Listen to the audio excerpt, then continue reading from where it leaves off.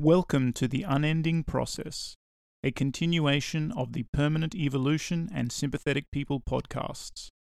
The process hasn't ended, it was just on hiatus.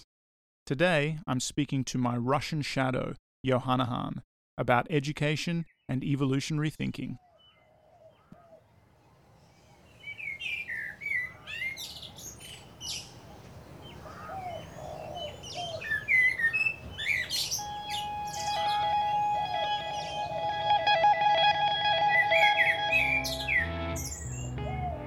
If we have a fantastic intro, we just snap our intro at any point and then we're good.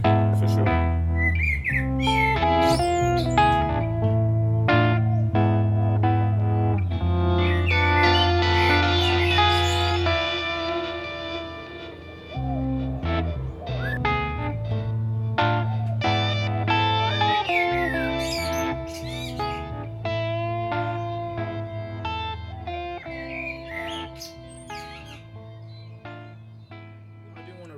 Something that I said before about not really learning anything at university. That was actually really unfair because I did have some really good teachers, lecturers, professors who, where I learned the most was generally when I formed a personal relationship with one of my,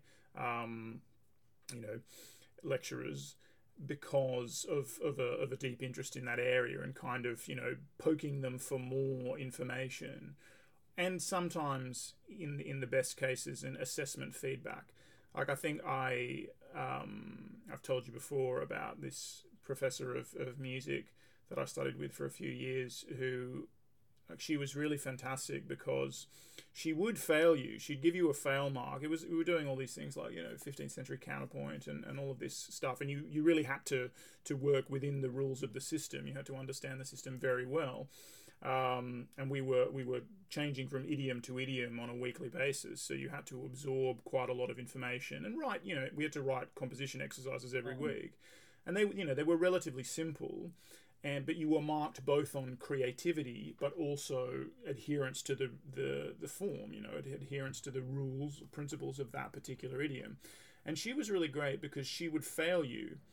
If your piece was rubbish in one of those ways, but she'd always give you a chance to do it again.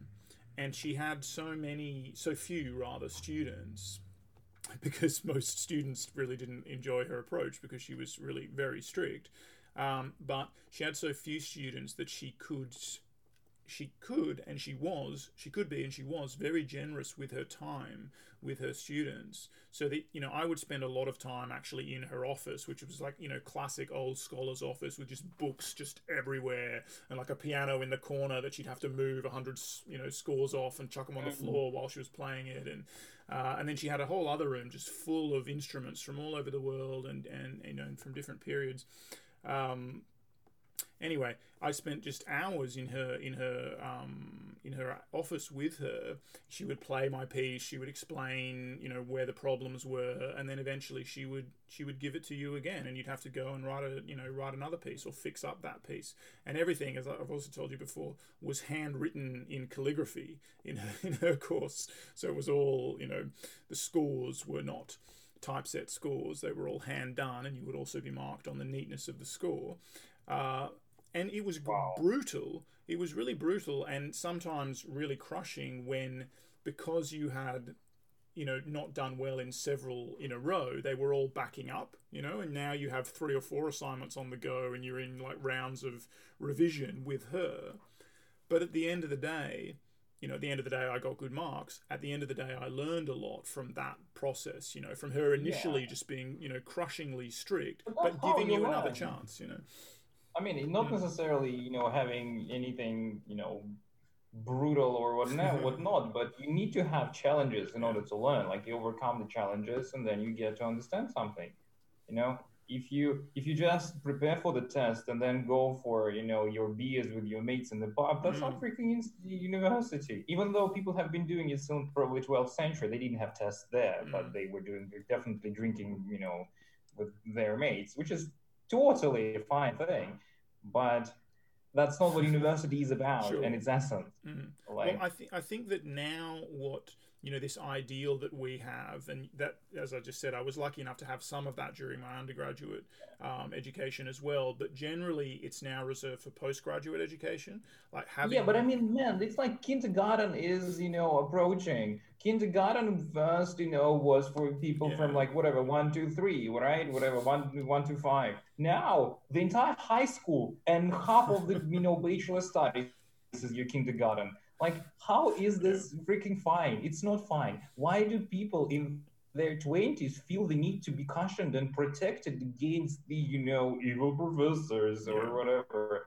Like, if they cannot deal with the nervous tension of the need to pass an exam, they should not be going for the university in the first place. They should go to see some, meditation practices and strengthen their mindfulness or whatnot. and Like, I mean, I was shit scared in the view of my exams, and I remember there were like exams in business, especially in chemistry, when the professor told me something that I just could not comprehend, and it was not chemistry related. It was just exactly because it was not chemistry related, and I was nervous. I couldn't make the heck out of her. I still don't understand what she said. Like, I remember the words, but they don't make sense, you know. But like going through the persevering it, finding your ways to pass all of that. This is what teaches you how to behave, how to interact with all of that, like what this whatever academia is about. yeah. Well, absolutely, because you have to be robust enough to handle criticism. You have to be able Exactly, to yeah. take Like being it only wrong. gets worse from there. Exams are nothing in comparison to peer review. That is just or some whatever interpersonal relationships between scientists. Like Yeah, oh, absolutely. I mean, more than anything, like post peer review, when you've got through all of that and you think that you're right and your ideas are all solid and everything, and then you are subject to the real peer review, which is when your thing is out there. If people are interested in it at all, you should be thankful. And then, really, ideally, what you should hope is that people will point out all the ways in which you were wrong, because for yeah, sure there are a bunch of ways in which you were wrong, and that is what you were supposed to learn.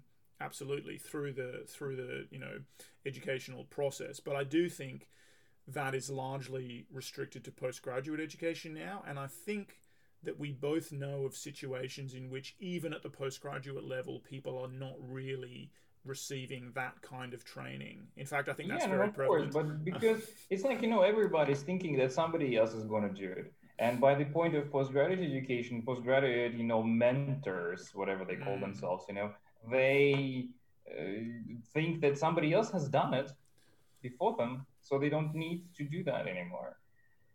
Yeah, no, I mean, I'm just against this encroaching of kindergarten of yeah, everything. I think. But I mean, I'm sure there is basically what I think is there is a way to make education for young people much more accessible and more easy to understand. But it's not through making it the way they want it to have, Yeah. because what they want is not what they need. They won't get what they need if they get what they Mm. want, and we see it now happening. Well, Like, that is, I mean, as you referenced earlier, that's the capitalist model applied to education. It's the universities are degree mills now, and of course exactly, yeah. students are customers, and the customer is always right. But So they're not their customers. That's the point. that's I what think I'm that's the saying. flaw. That's the flaw thinking, because they're not even paying. They cannot be considered customers because they pay later in their life. They accumulate these huge debts, and then they go through pay them through their entire life. So they are not the customers. Their future selves are your other Yeah, customers. I mean that would be a better way of looking at it. I'm saying the way it is looked at. It Sure, is fair, looked at fair. in that way. They are treated as the Yeah. customers, and yeah, um, But I mean, another point in here is that how unscientific is scientific education is that we don't rely on the data that says, hey, here is the way that, mm, creating an education is the better for the students in the long run. Here is the data graphics all the way. No, it's like, we thought about this and here's how we're going to do it. You're going to get the lecture, you give them all the tips for the tests, and we have the tests, and it's where it works. It's because like, again, it's there's no results. science in it. Science does not back any of that. It's results oriented in terms of the results that are easily measured, which is Yeah. actual exam scores and completion rates. And completion rates go down the more challenging the thing is, right? Because people drop out when they're faced with a significant Yeah, but challenge. how many people dropped out in your first year Of which degree? of like your biology degree? Yeah, quite a lot. But like half? Yeah, probably. Yeah, okay. I mean, to be fair, I dropped out in my first year of the first time I attempted a science degree. Sure. Yeah, Yeah. so I mean, I went and did a music degree, and then I came back and did my science degree. And Right. I dropped out because, well, but for a lot of reasons. But I wouldn't say that it was predominantly because I was significantly challenged. I'd already worked as a biologist of a kind, for many years. I'd already published a peer-reviewed paper by the time I was, in my. It just bored me to tears. Is the honest truth of why I dropped out of my first year of my biology degree, and my priorities were changing in my life at the time, and I wanted to go and study music. Well, I wanted to study literature and music, and so I went and did literature for a while, and then I, went and, studied music, and then I did, multiple different music programs before I actually completed one. So I have a pretty checkered undergraduate career. Like, it kind of all worked out in the end, but I certainly was not a model student in the early part of my university career. But I quickly kind of realized that there wasn't anything I wanted to do more than study. I was always studying. I just didn't. I don't like programs.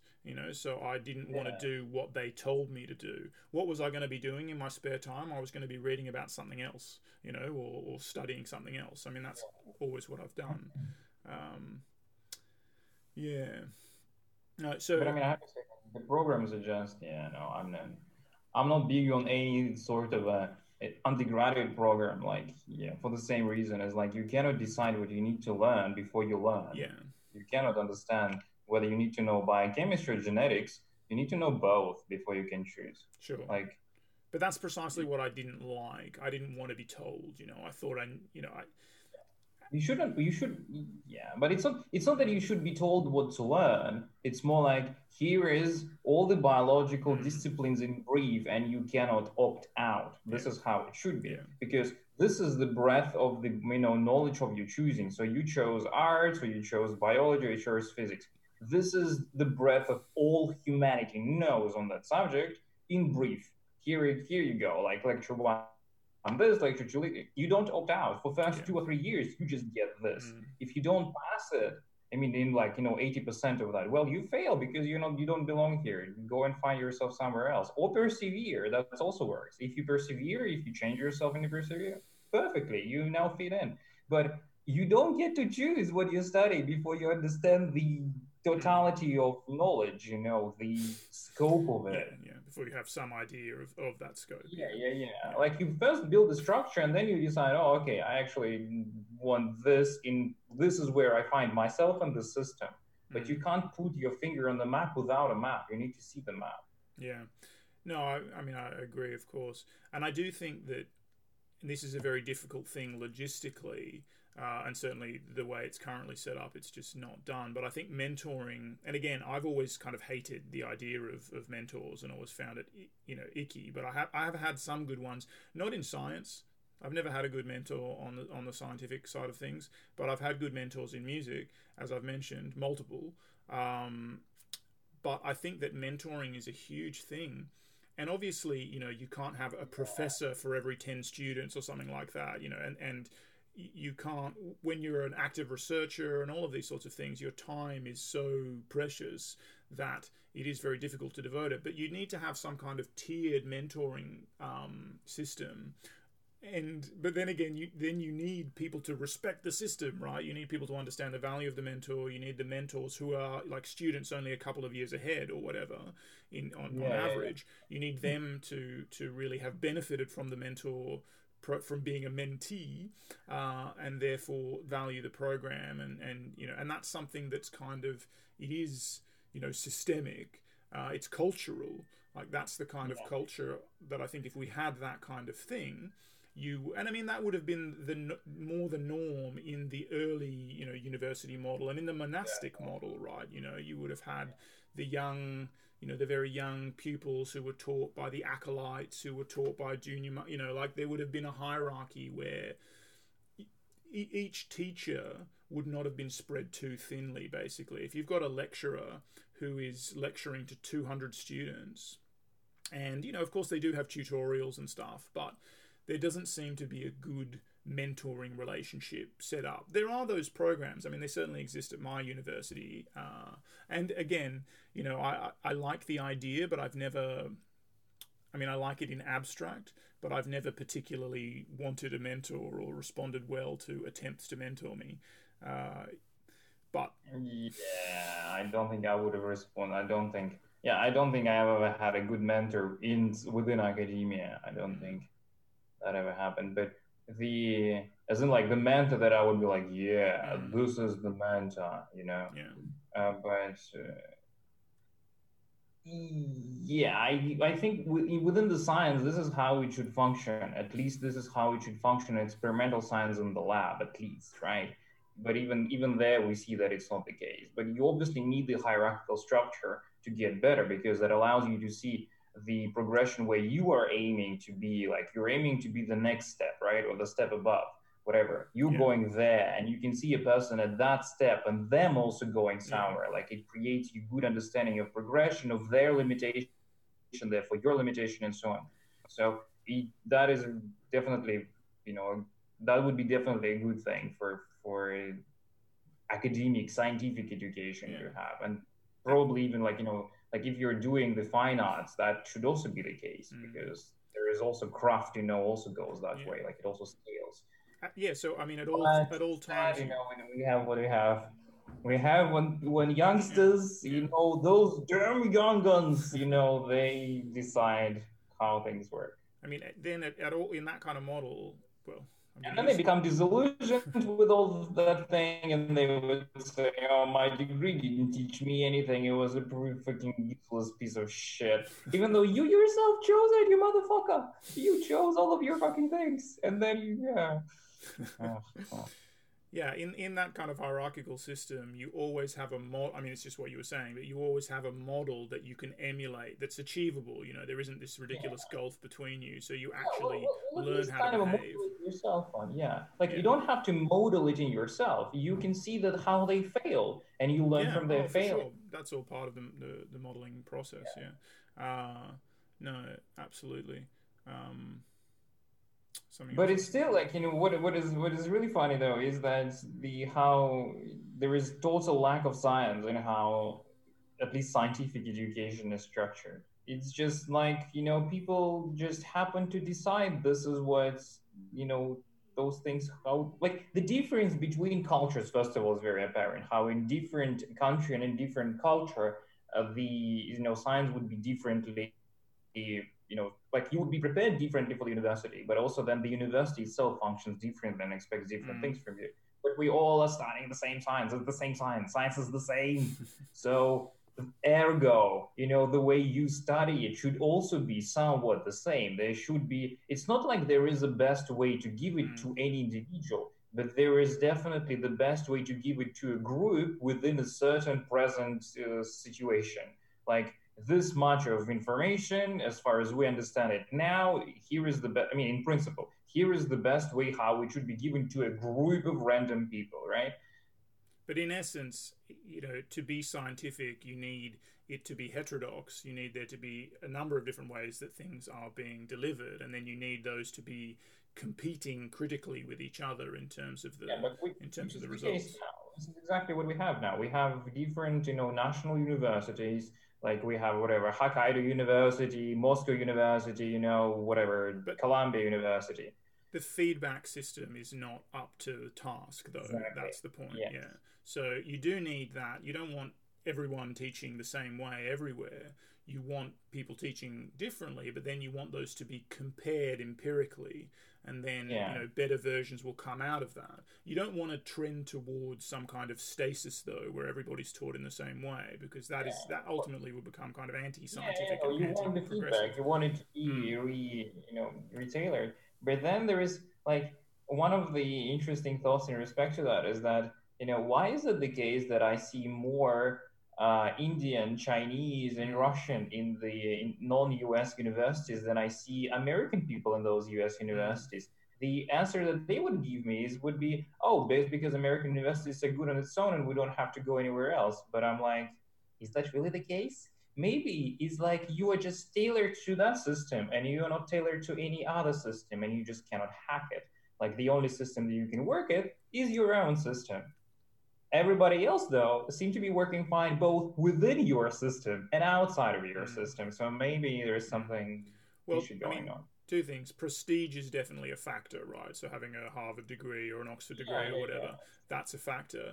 The other thing is that, or an interesting thing is that those international students, particularly coming out of Asia, are often amongst the top achievers at those prestigious Western universities because they have a work ethic, and traveling across the world to go and study, it's an expensive thing to do, and all of this, like it's a serious commitment. You're away from your family, all of this kind of stuff. Whereas, spoiled Western kids, of which I'm obviously one, won't necessarily appreciate the opportunity of going to one of the top universities in their neighborhood, or whatever, not having to travel very far, not having to make really large social and maybe financial sacrifices in order to do it. On the other hand, I do think that education, I'm in two minds about whether education should actually cost anything in the first place, right? Like there is, the financial sacrifice being made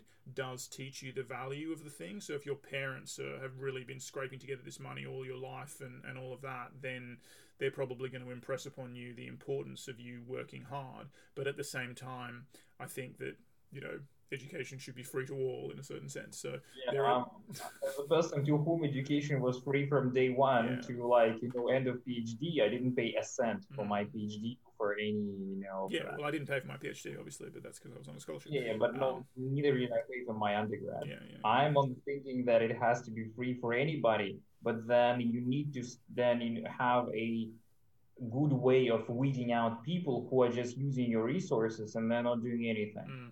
Like I mean, that's I guess why I asked you, how many people were like dropped out of the first year, because now, I mean, I don't remember, but I would assume at least like half of yeah, people dropped out because they did not pass the exams. They just yeah, could not go through. yeah, Like I think it was like you have 5 exams, and if you don't pass 3 of them or 2 of them, you're out without any way of reinstating yourself. yeah. Like you can appeal. I think you can appeal twice, but other than that, you're out, and that's fair enough because I mean, some decide that it's not for them. Some just it's clearly not for them, and some people are better elsewhere. Like that's just the Yeah. reality. Yeah, I don't think an opportunity to sit it a second time is a bad thing.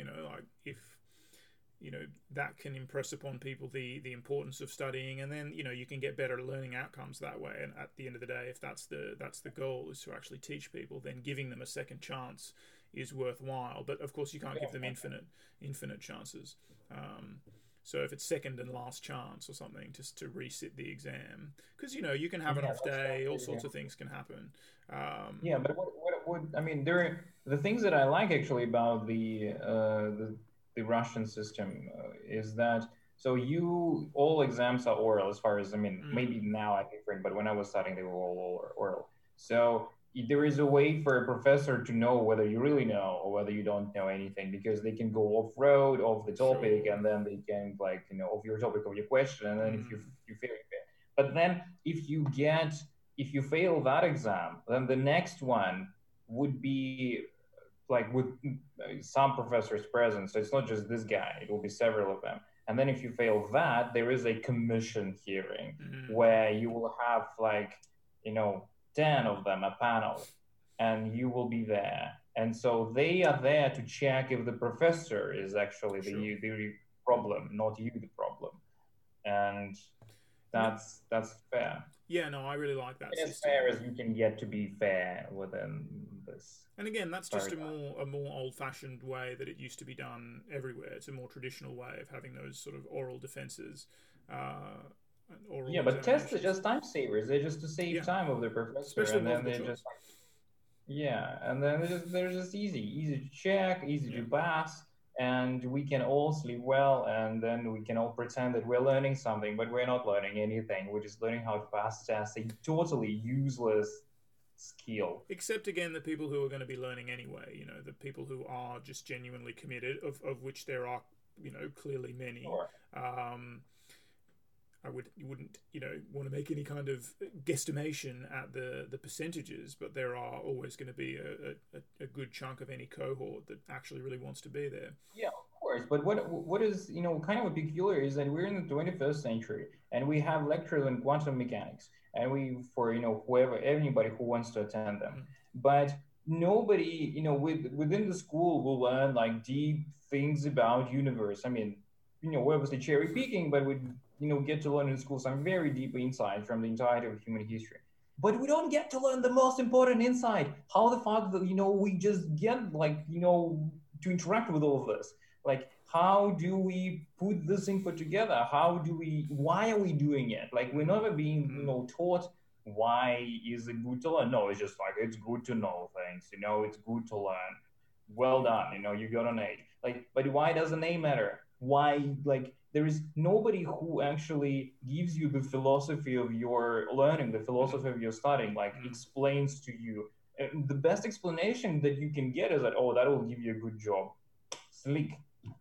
Yeah. Awesome. I mean, it's part and parcel of the siloing of university departments and all of these things, where knowledge has become this set of disjunct domains, and basically philosophy in the traditional sense has really been marginalized. I mean, in the traditional and even the contemporary sense. That philosophy is very down to earth. It's very kind of background. Like there were, I mean, a few people outside of the curriculum for me that would give me parts of that, right? And you would encounter in a lot of books the kind of a sort of this very, I mean, it's like intentionally simplified way of looking at things that actually just removes this clutter, like informational clutter from thinking, that actually shows you like that there are like actual things that you actually interact with, that if you study to pass the exam, then as long as you understand it, it's perfectly fine, as long as that's your goal. But if you're thinking that you are doing something else other than trying to pass an exam, then you are misleading yourself. You're not fully using your own time, and the like your ability, just everything is mismatched in case if you don't understand the goal and how you apply to that goal. Like if you're trying to pass an exam to get a degree, all good because you understand what you're trying to do, But if you're thinking, you're deluding yourself. Oh, I'm actually, studying biology, huh? But what you're actually doing is trying to get a degree. That's You are at odds with yourself. You will fail in life necessarily because you are not, going where you think you're going. So you will stumble into, Sure, like as soon as you can stumble, you will. goals and behavior are misaligned, which is Yeah, very but those common. things have to be explained to Yeah. people, like because they just don't. They take all of this for granted. They're like, this is a good job, but what is a good job? Is a good job the one that gives you money? Is a good job the one that gives you prestige? Is the good job that is X, Y, and Z? For every person, it could be different answer. Like, but there are so many things that just like tokenistic answers, and they're taken by people, and then they're like, yes, that's how life works. Yeah, because there are no sort of school of life classes exactly, and in Exactly. there are But some. why? We've moved interestingly, at least in education, as we discussed, things have become very siloed and disjunct. Whereas certainly in the past, you would have had more, domain level sort of understanding, at least attempted to be conferred upon you. But we also really, if you look at the 19th and 20th century, the sort of theoretical advances, we do have all of these fields that have emerged, semiotics, systems science, systems biology, systems science, dynamic systems, etc., that are really kind of, synthetic, or, to use the religious term, syncretic fields that really do bring, they are creating a contemporary domain level understanding. And it's very interesting that those sorts of things haven't filtered down into the curriculum, even in, watered down ways. I mean, there should be a subject every semester that is, here's how all the other stuff that you are doing this semester fits together, and here's a brief introduction to the different, kinds of big synthetic theories. Not that we're necessarily advocating any of them as a grand unified theory, but the ways different thinkers have tried to connect all of human knowledge, but with specific reference to the 4 or 5 other subjects that you're doing this semester. That could even just be like a tutorial stream, where you have a postgraduate student supervising the undergrad students, and with again, very particular knowledge of this cohort of students is doing X, Y, and Z subject, and here are ways that those subjects fit together. Fill in the gaps a little bit, because to be real, to be thinkers contributing down the track, they're going to need to have at least some idea of how things fit together. Yeah. Like, we know that, the most, I mean, not the most, but a lot of advances, they come from, synthesizing the fields of knowledge. But in our education, you're a geneticist, you're an evolutionary biologist, you're whatever, It's like, yeah, so we like synthesizing things, but we don't synthesize things. Well, I mean, this brings us to, our first very general evolution.